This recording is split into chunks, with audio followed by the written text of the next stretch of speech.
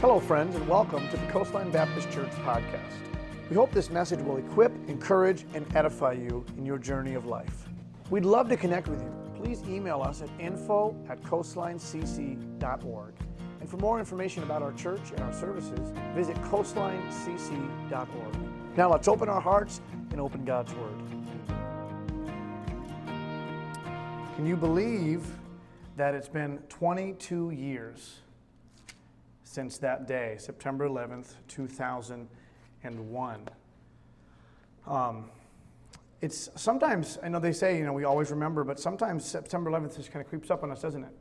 School's starting and summer's over and you're finishing up that last minute school shopping and vacations, and then suddenly you're kind of slapped in the face with this reality like, wow, that was, for many of us, a part of history that we lived through, that we witnessed firsthand. We're in this Next Level series, and we'll talk about that in a moment. But as I was thinking about this weekend, and there's so many documentaries and specials that you can watch about it, and I honestly, I try every year to take time and watch one of those documentaries and watch that footage again,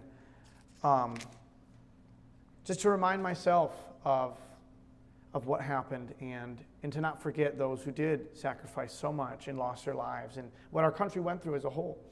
I was only probably 2001.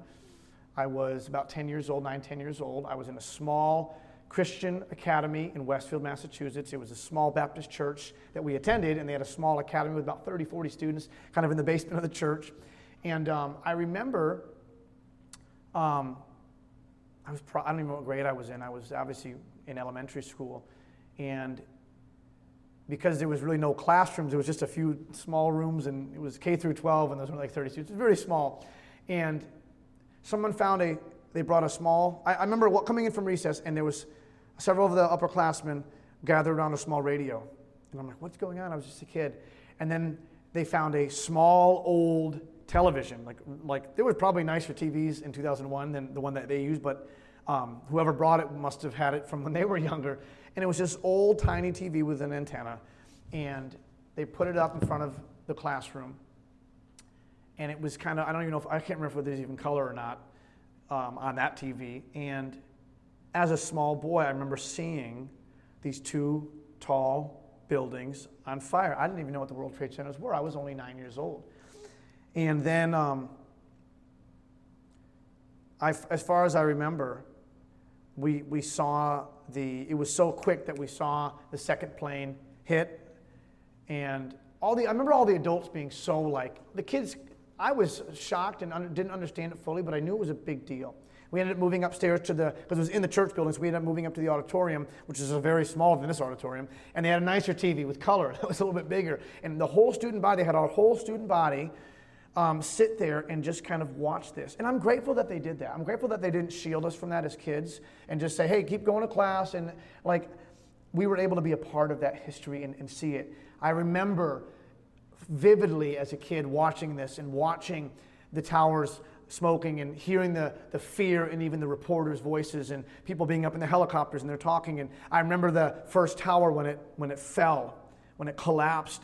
And someone in the news studio said something like, hey, we saw some movement in Tower 1. What's going on? And the person in the helicopter, the reporter, was just hysterical and I remember as a kid being like, this is really a big deal. We watched both towers fall. And I have no doubt that every one of you that were alive during that time remember exactly where you were the moment that you heard the news, that you found a television set, maybe you were at work, maybe you were in school, who knows.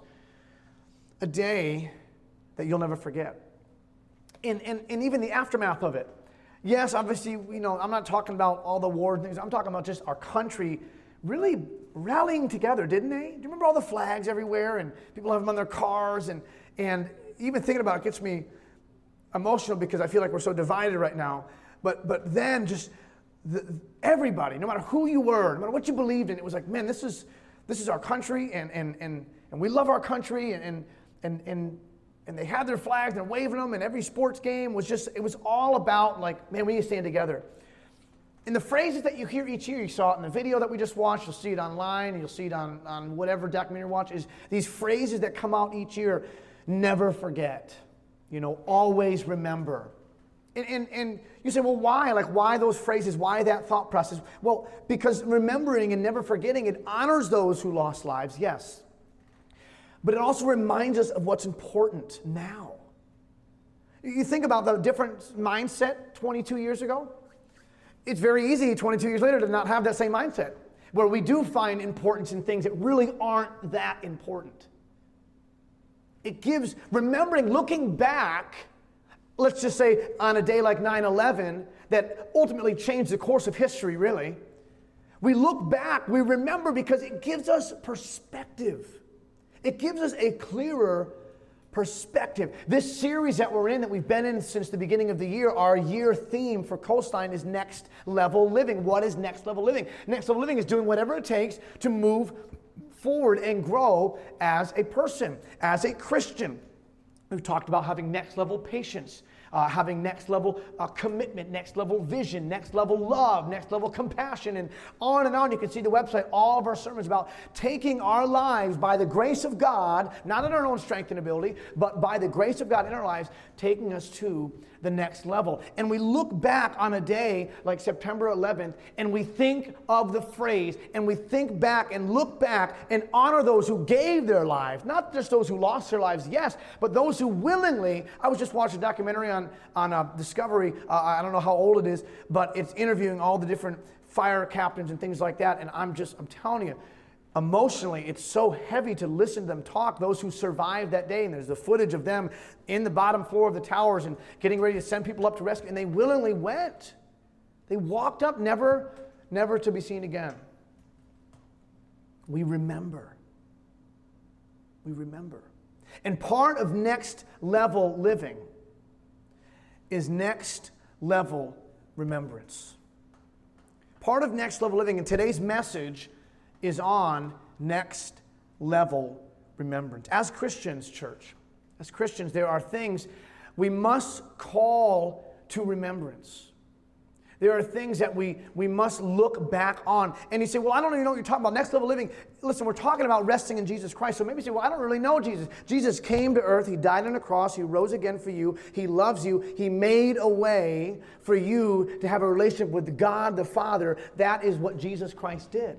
He is the only hope for heaven. He is the only way to true peace. It's Jesus Christ. So next level living, again, it's not us just trying really hard to remember or to have compassion, but it's resting in Jesus Christ and letting Him live through us, becoming more and more like Jesus. That's what next level living is. He wants to change your life. That's what Jesus is all about.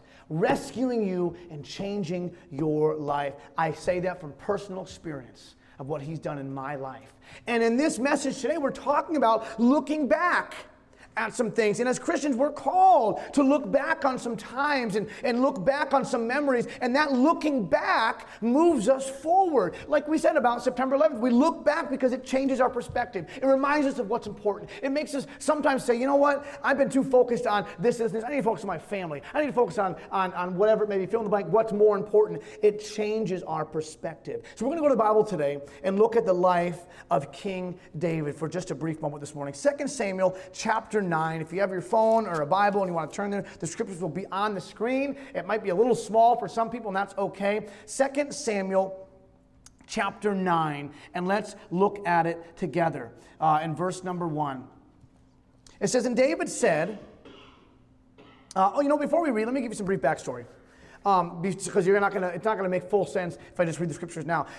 King Saul was before King David. King Saul was chosen by God to be the king over the Israelites when they wanted a king, and he was the king for a while, but then he began to sin and disobey God and not do what God had called him to do, and God said, well, you know what? One day, David, this little shepherd boy, you've heard of David and Goliath, David is going to be king one day. Well, that caused jealousy and fear in the heart of Saul, who thought his kingdom was going to be taken away from from him. There's story after story after story of Saul trying to kill David, and so that he couldn't have the kingdom taken away from him. Jealousy and fear often cause us to think and act irrationally, and that's exactly what Saul began to do. Saul began to chase after David and try to kill him and try to capture him.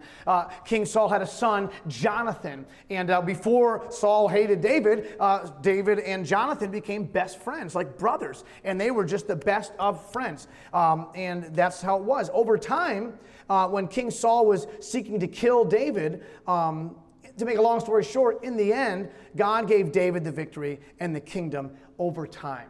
And there's a lot of other backstory, but I want you to know that David was called by God to be king of Israel. Saul didn't like that, tried to kill him, but over time, through a many series of events, God gave David that victory, and David did become king.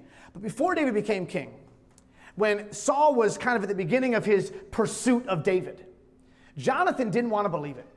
Jonathan's like, no, this is my dad. Like, he doesn't want to kill you. He's probably just, having a bad day. And David's like, no, he wants to kill me.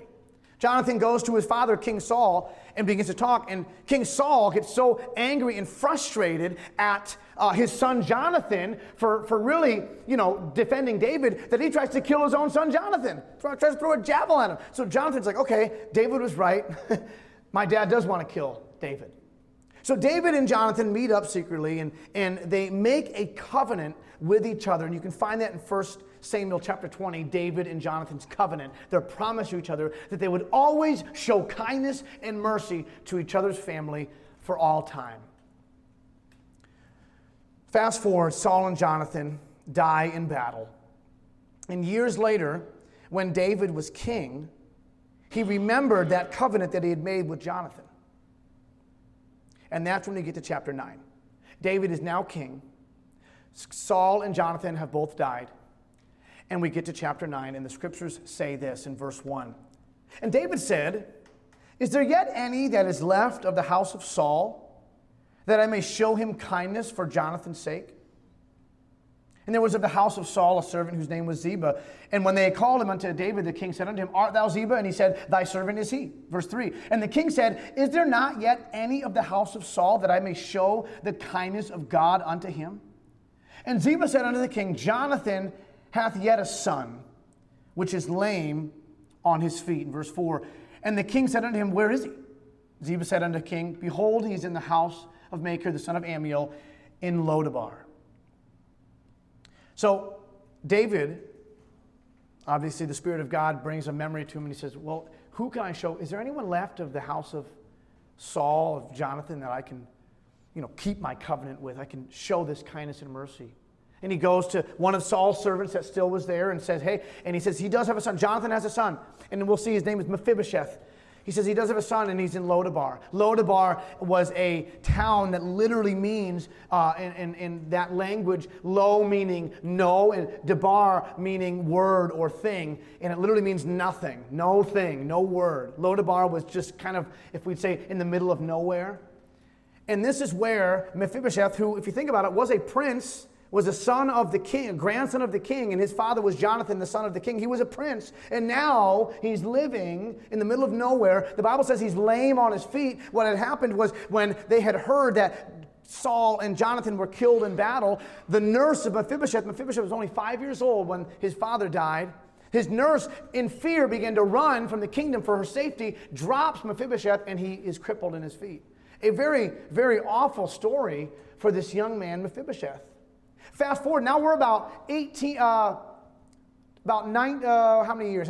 He's 21 now, so however many years that is. 16 years later, we find David saying, hey, is there anyone I can show kindness to? And the servant says, there's a son, he's lame, Jonathan's son. Verse number 5, we see, then King David sent and fetched him out of the house of Machir, son of Ammiel, from Lodabar. Now when Mephibosheth, this is this 21-year-old son of Jonathan who was crippled, the son of Jonathan, the son of Saul, was coming to David. He fell on his face and did reverence. And David said, Mephibosheth.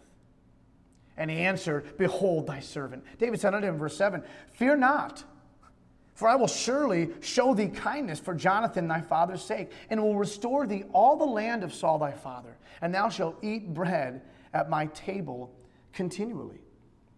Verse 8, and he bowed himself. Mephibosheth bows himself and says, what is thy servant that thou shouldest look upon such a dead dog as I am? Mephibosheth had very low feelings, a very low self-esteem, obviously. He had lost his father at a young age. He was crippled. And unfortunately, in those biblical times, back in the day, being crippled was a sign of cursing, of a curse where people, they were the homeless ones. No one took care of them. And Mephibosheth is just this crippled 21-year-old man with no family, with really nothing, living in the middle of nowhere. And suddenly the king calls him. He's probably thinking, he's probably going to kill me. My grandfather was trying to kill him. And he says, I'm just a dead dog. I'm nobody.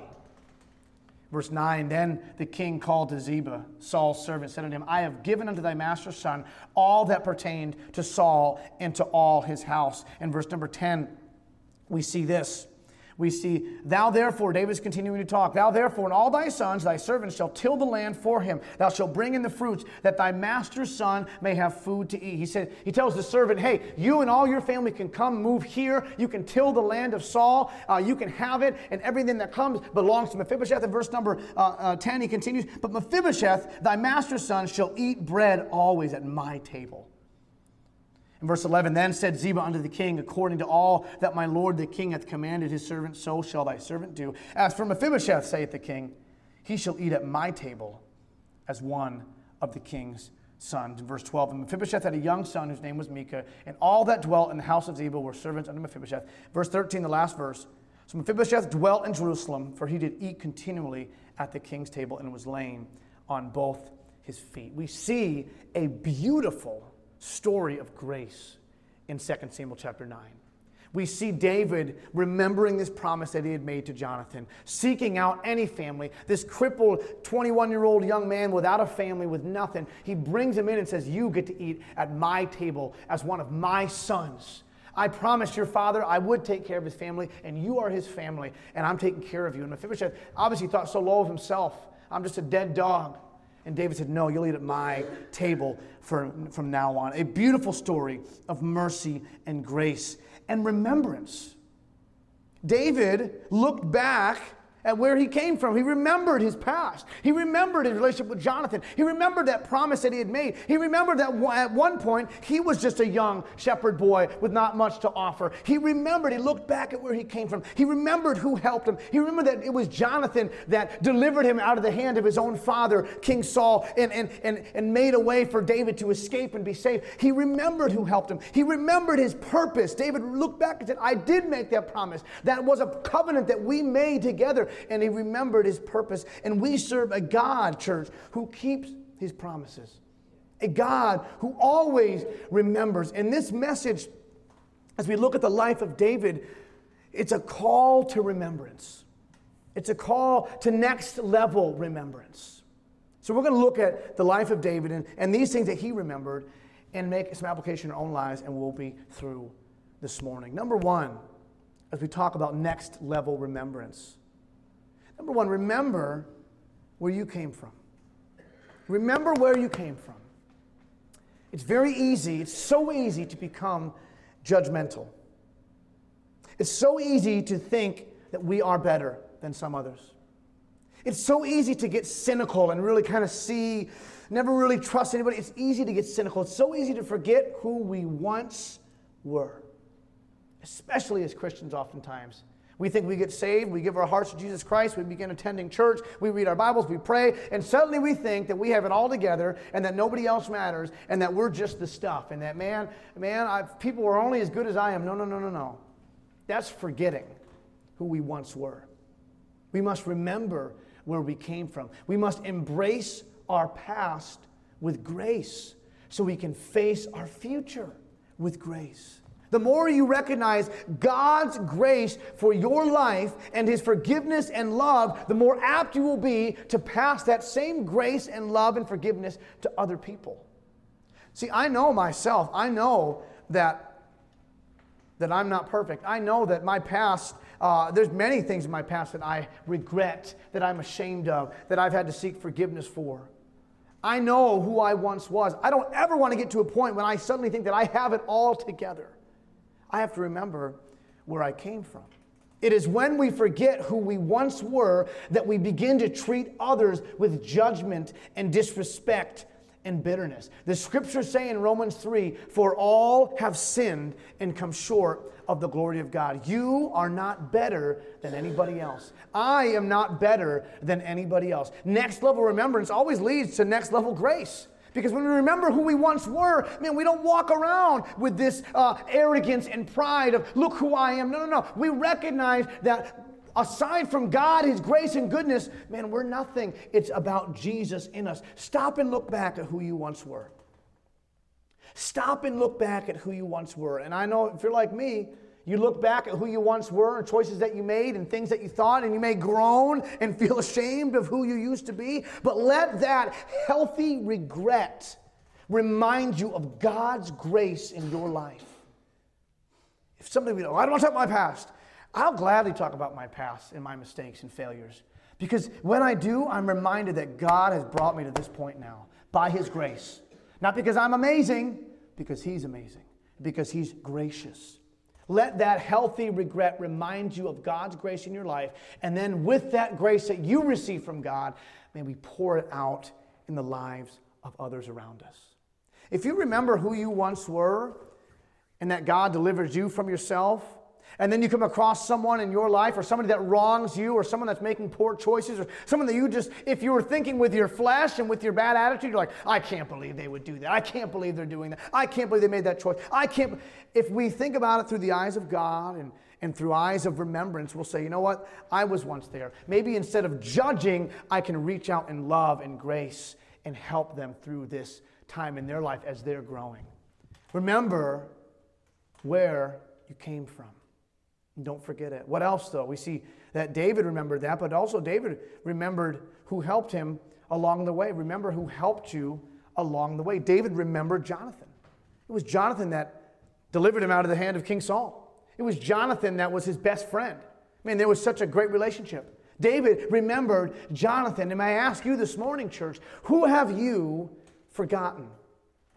Who did God place in your life? Maybe as a child, as a teenager, as an adult, who did God place in your life that invested in you, that loved you, that taught you, that helped you grow, that cheered you on, that stood by you? Those people in your life, those moms and dads and grandparents and spouses and teachers and pastors and friends and brothers and sisters and etc., on and on and on, those people are gifts from God. They are gifts from God. And oftentimes in our lives, we forget that our successes are often team efforts. They're team efforts. I would not be who I am today without the people that God placed in my life. My mother and father, my mom, who just told me on the phone just a few days ago, said, I still pray for you every single day. I pray for you every single day, Donald. Man, that's a hero in my life. That's someone who got me to where I am today. My parents, my pastors growing up, friends that I've had, my wife. Remember who helped you along the way. Those people are gifts from God. Yes, all the glory ultimately goes to God first. We thank Him for the people He placed in our lives, but God uses people in our lives. I think of my parents. I think of my pastors. I think of people that just rooted for me, that just were on my side, that just cheered me on. And when I remember what they did and how God used them, I take the opportunity to reach out and thank them again for how God used my life. Because when we get so busy, we start to really kind of think and act like it's us that's doing everything. When in reality, man, I wouldn't be standing up here without the people that invested in my life. I just wouldn't be. So when I'm reminded of those who invested in me, when I remember who has helped me along the way, it is those times when I need to practice next level remembrance and find that person and reach out to that person if they're still alive and thank them and say, you know, I just want to remind you, I know I haven't said it in a while, thank you for your investment in my life. Maybe you don't talk to that person much anymore. Maybe that was a part of your life that you grew, and distance sometimes just separates people, not for any bad reasons, but you just don't talk to them. But maybe God's bringing someone to your memory right now that invested in you as a child or a teenager. You're like, I haven't talked to the person in 25 years. Man, I'm telling you, I would encourage you to reach out and say, I just want to thank you for investing in my life. You are a gift from God in my life, and I'm recognizing that now. Who do you need to reach out to? Who is God bringing to your memory? And with that memory of those who invested in you and cheered you on and rooted for you and invested and loved your life, with that memory, may we make the choice to be that person for somebody else. Because with Next Level Remembrance, it's not just about remembering and thinking, but it's about taking what we remember and passing it along. I want to be that person for somebody else. I want to be, there's a great song that says, I want to be a part of somebody else's story. I want to be a part that I reach, not for any gain, personal gain, but just out of love and grace and a desire to help and to invest. Remember who helped you along the way with this next level remembrance. And lastly, this, church. Remember, yes, where you came from. Remember who helped you along the way. And lastly, remember your purpose. Remember your purpose. David had a covenant he made. He had a covenant that he made, and he didn't forget about it. This was his purpose. I have to show kindness to the house of Jonathan. No matter how, I will find a way to show kindness to the house of Jonathan. That was his purpose. So what's yours? What has God called you to do? What has he asked you to do? What has he led you to do? And whatever that is, have you forgotten that? Have you allowed the busyness of our society and lives drown out your purpose? We think about, we just mentioned September 11th, how 22 years ago, our country looked a lot different. Man, this tragic occurrence happened in this moment of history, and our country just banded together, supported each other. Churches were full. People helped one another. There was just this patriotism that wasn't annoying, that wasn't, pious. It was real. Man, we banded together. We served one another without question. But over time, we forget. And in our lives, for our purpose, have we allowed the busyness of life? And it does seem that 22 years later, life seems a little bit busier with all these, social media and just everything just seems a lot crazier. We're buried in our phones all the time. I know I can be. But have we allowed the busyness of society in our life to drown out our purpose? Do you even realize that you have purpose? Do you realize that no matter who you are today in this room, there is a purpose for your life? God has plans for your life. And as cliche as that sounds, like God has plans for you, that's the truth. God has plans for your life. God has plans for your story. God has plans for your family. God has plans for your future, and God has plans for your life. Are you fulfilling it by His strength and grace, or have you let other passions get in the way? Is God calling you to love more? Is God calling you to serve in the local church? Is God calling you to give more willingly and sacrificially to the work of God? Is God calling you to share your faith more openly? Is God calling you to make some hard choices? This morning, if you have forgotten, I urge you to ask God, as we have a moment of invitation and reflection, I urge you to ask God to remind you of your purpose. God, what is my purpose? And when He reminds you, because He will, make the choice to live in that purpose. Thank you again for listening to the Coastline Baptist Church podcast. We hope the message was an encouragement to your heart. Please connect with us through our website, coastlinecc.org, or on Facebook or Instagram. Send us a message, send us an email, and we'd love to connect with you. We'd also love if you could visit us for a Sunday morning service. You can find our address on our website, and our services start at 10 a.m. Our mission at Coastline is simply this: to know Jesus deeply and to show Jesus daily. I hope that we've helped you do that in your life today.